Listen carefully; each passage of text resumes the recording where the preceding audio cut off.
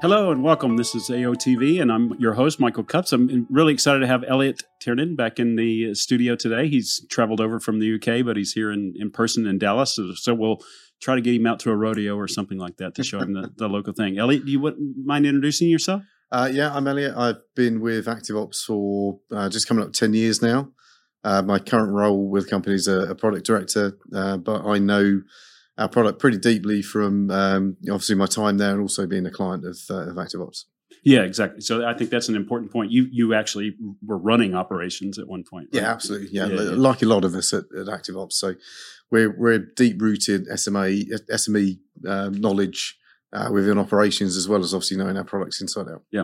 So you and I were in Nashville this week, and Yep. we saw a lot of workforce planners. And workforce planning typically was the call center, but now it's bled into middle office and back office. And so I'm just curious if you had any observations about. Yeah, I mean, the main observation, I think, of that conference was how many people in that audience put their hands up and said they were thinking about the back office. Yeah. So obviously we're back office specialists. We know our clients, need specific tools and products to manage the back office, and it was really interesting seeing that group of planners who predominantly work in the front office space, how they're moving into the back office and starting to think about the particular challenges of back office. Yeah, yeah, and so today, what we want to talk about particularly is a new feature within our Control IQ platform, which is service indicators. Mm-hmm. So can you tell us a little bit about what it is, and then we'll kind of get into. Yeah, absolutely. So one of the key things about the back office is managing what we call work in progress, or you might call it carryover or inventory or backlog. And that's a very specific thing for back office when you think about planning.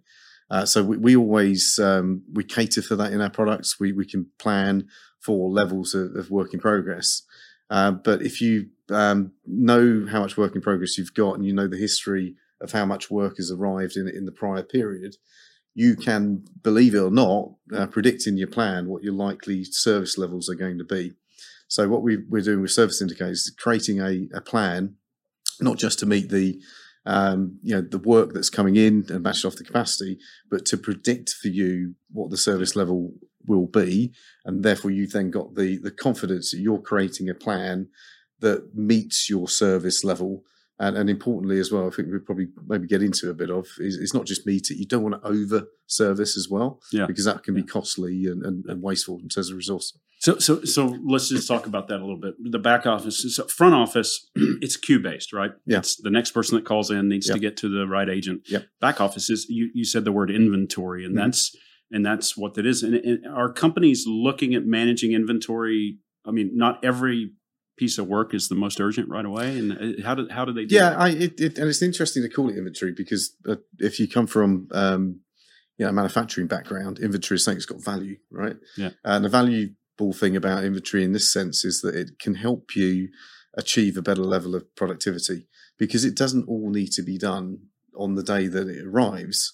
Yeah. That means you can use that to spread out work across a period of time, make sure you keep people busy when there's less work coming through, but also not have to throw lots of overtime at a particular day to clear that work out. So managing what we call work in progress or inventory is really a key part of back office planning and management, and knowing how much you need to do on a particular day, and just importantly, what you don't need to do, so you don't overdo it and overservice. And that's becoming, I mean, there's the labor market's challenging. And in the U.S., at least, particularly in insurance, we see a lot of retirements happening, which means that there's labor pressures to go hire new people. Yep. And so matching employees that have the skills with the work that they need to do on the right time for the customer is a challenge, right? Yeah, absolutely. And I think last time we spoke, we were talking about returning to office and how it's more difficult now than ever before to get the right type of people and the skills in the office. So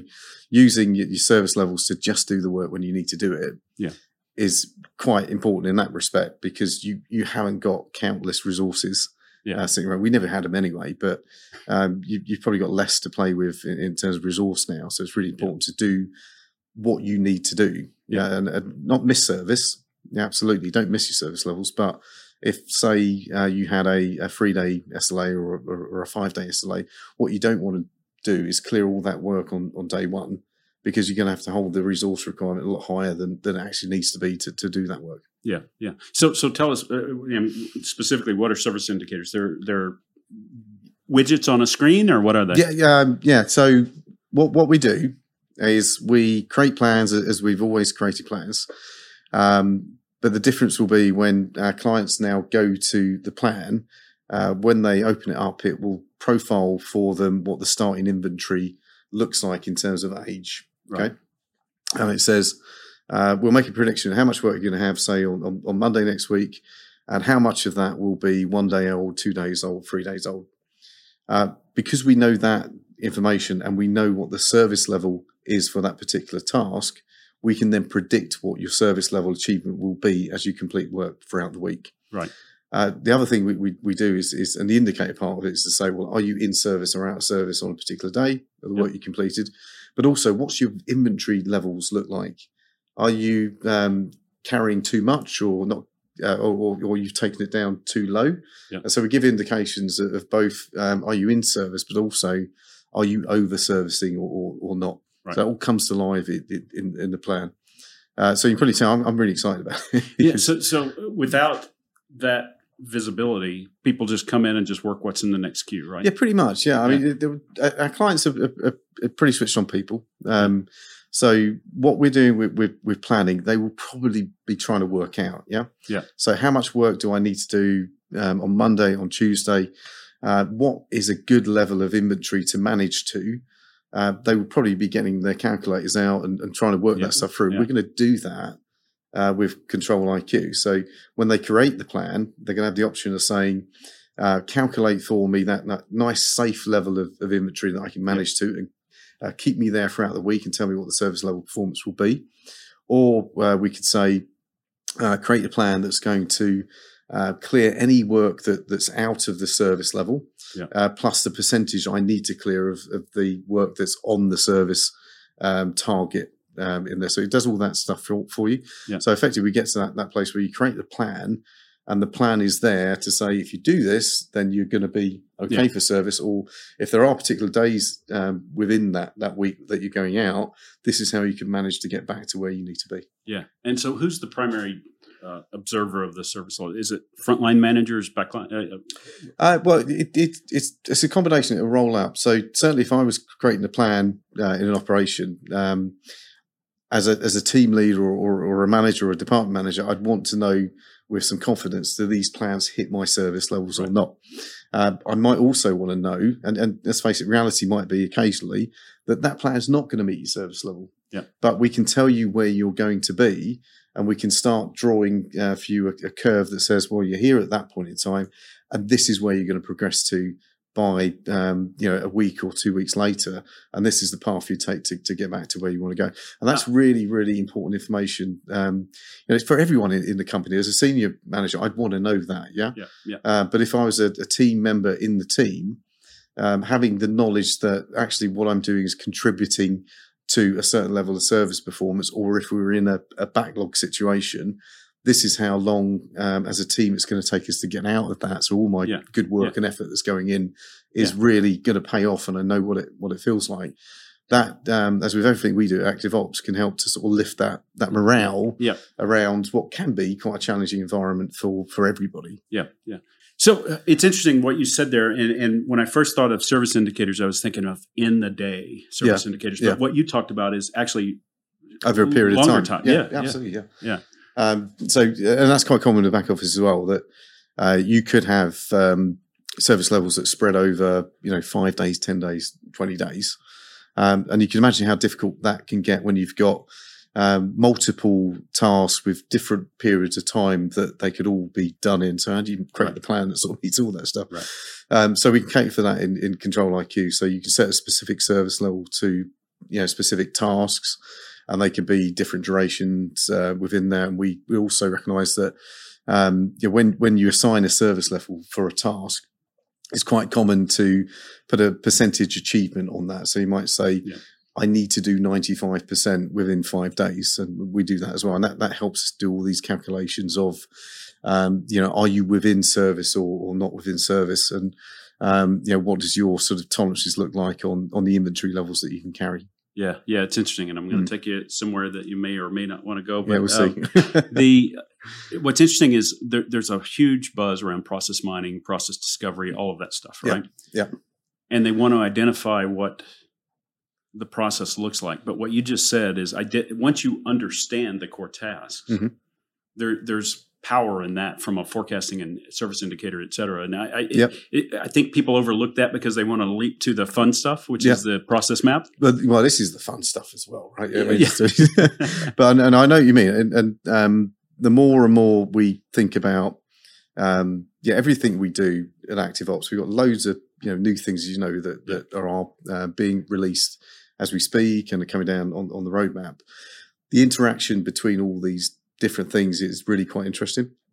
So we've probably spoken before about smart planning. So how do you use smart planning with the service indicators? So actually, we're releasing both of those to the market at the same time. So the plan becomes a very, very powerful thing as it is now. But in terms of a feature in a product, you have a plan that thinks about the different sort of algorithms that could create the forecast of how much work I'm going to receive coming through the door. And then we're taking into account the service levels and thinking about not over servicing. We're rolling all those plans at individual team levels together up at loading boards to help make decisions. We're using alerts and notifications coming down through different channels to get to where you are and where you're working.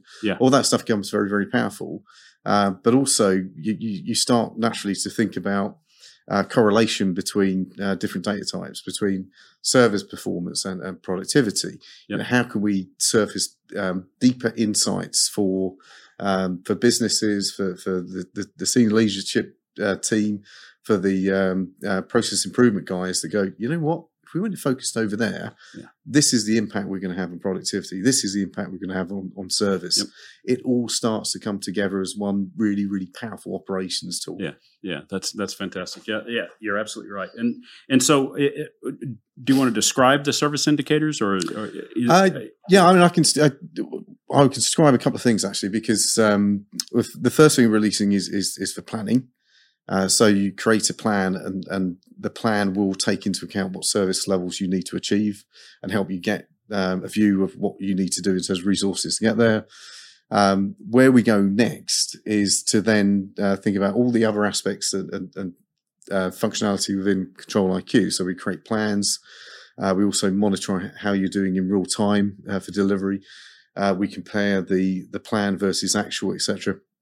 So these are all functional areas that we will now go into and expand on, and the designs we're working through at the moment. So it gets even more exciting when we get to those areas, because we can see the effects of those plans in action. Now the actual impact of what that means to our clients in terms of improved service performance.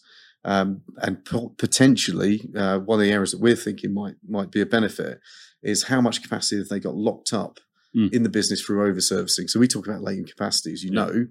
This is another area of sort of latency. I don't need to be using all these resources in all this team, in this team here, because I'm hitting what I need to do already, and I could redeploy some resources out elsewhere to help out another team. So that's quite an exciting little journey we're going to go on over the next sort of 6 months, 12 months as it all starts to build out. Oh, that's great. And the innovation is just coming so fast. It's really exciting. Fast, So, all right, I'll ask the very hard question. Okay. I'm a COO of a bank or an insurance company. You pick. Why do I care? Well, we all care about service. And one of the things I used to find when I was in outsourcing, so I'd be creating capacity plans. I know instinctively I've got to use my resources to best effect.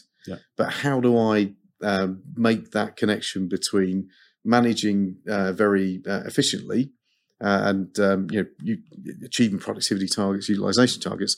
How do I now convert that into an achievement of service performance? And that's a really important thing, I think, because the thing I'm probably going to get beaten up for is missing service levels. Not necessarily low productivity, because that's not as visible. That's a consequence of missing service or low productivity would lead to Right. missing service. But where would we go naturally from what we're doing already is to start to think about not just the service performance we meet at a task level. Yeah. How do I start stitching that together and think about what we call outcomes, which is more like a process view. Yeah. And that gets into that point you were making about, how do I sort of look at the data that we've got for operations and, be really, really clear about what that means in terms of achieving outcomes as a business. Yeah. The word that comes to my mind, I don't know if it's the right word or not, is certainty. Mm-hmm. So what you're telling to a COO is you have certainty in how you're going to go execute, right? Or if you're a diver, plan your dive your plan, right? Kind of thing. Yeah. So yeah. Interesting. Okay. Yeah. So service indicators are coming out in July. Yeah. Fantastic stuff. Customers should talk to their relationship manager about where their level is. Yes. And we're talking to a few of our customers right now. We are really excited about getting out there. I want to get some real life customer experience on it from the conversations that we've already had and what we've shown them. We've already started building some of that back in the product. So I need to be a little bit careful just to slow down a little bit, because every time we look at it, there's an improvement, there's a slightly different way we could do it, and all that stuff's going to come. But we're really keen to get it out there, get that use, get that feedback. Take our customers with us on the journey as we design the next pieces of the functionality, and we're learning every time we do that. Yes, everyone's got a slightly different take on it, but we're getting such great feedback at the moment of what we're showing them. It's really encouraging. It's just giving us that confidence. And the test bed is amazing. It's thousands and thousands of back office workers around the globe. With data that just feeds into our engine. So it's fantastic. So thank you very much for being here, Elliot. Great to see you again in Texas and even Nashville. And definitely Nashville. and always enjoy hosting you, and you're welcome anytime. So thank you. Thanks, Mike.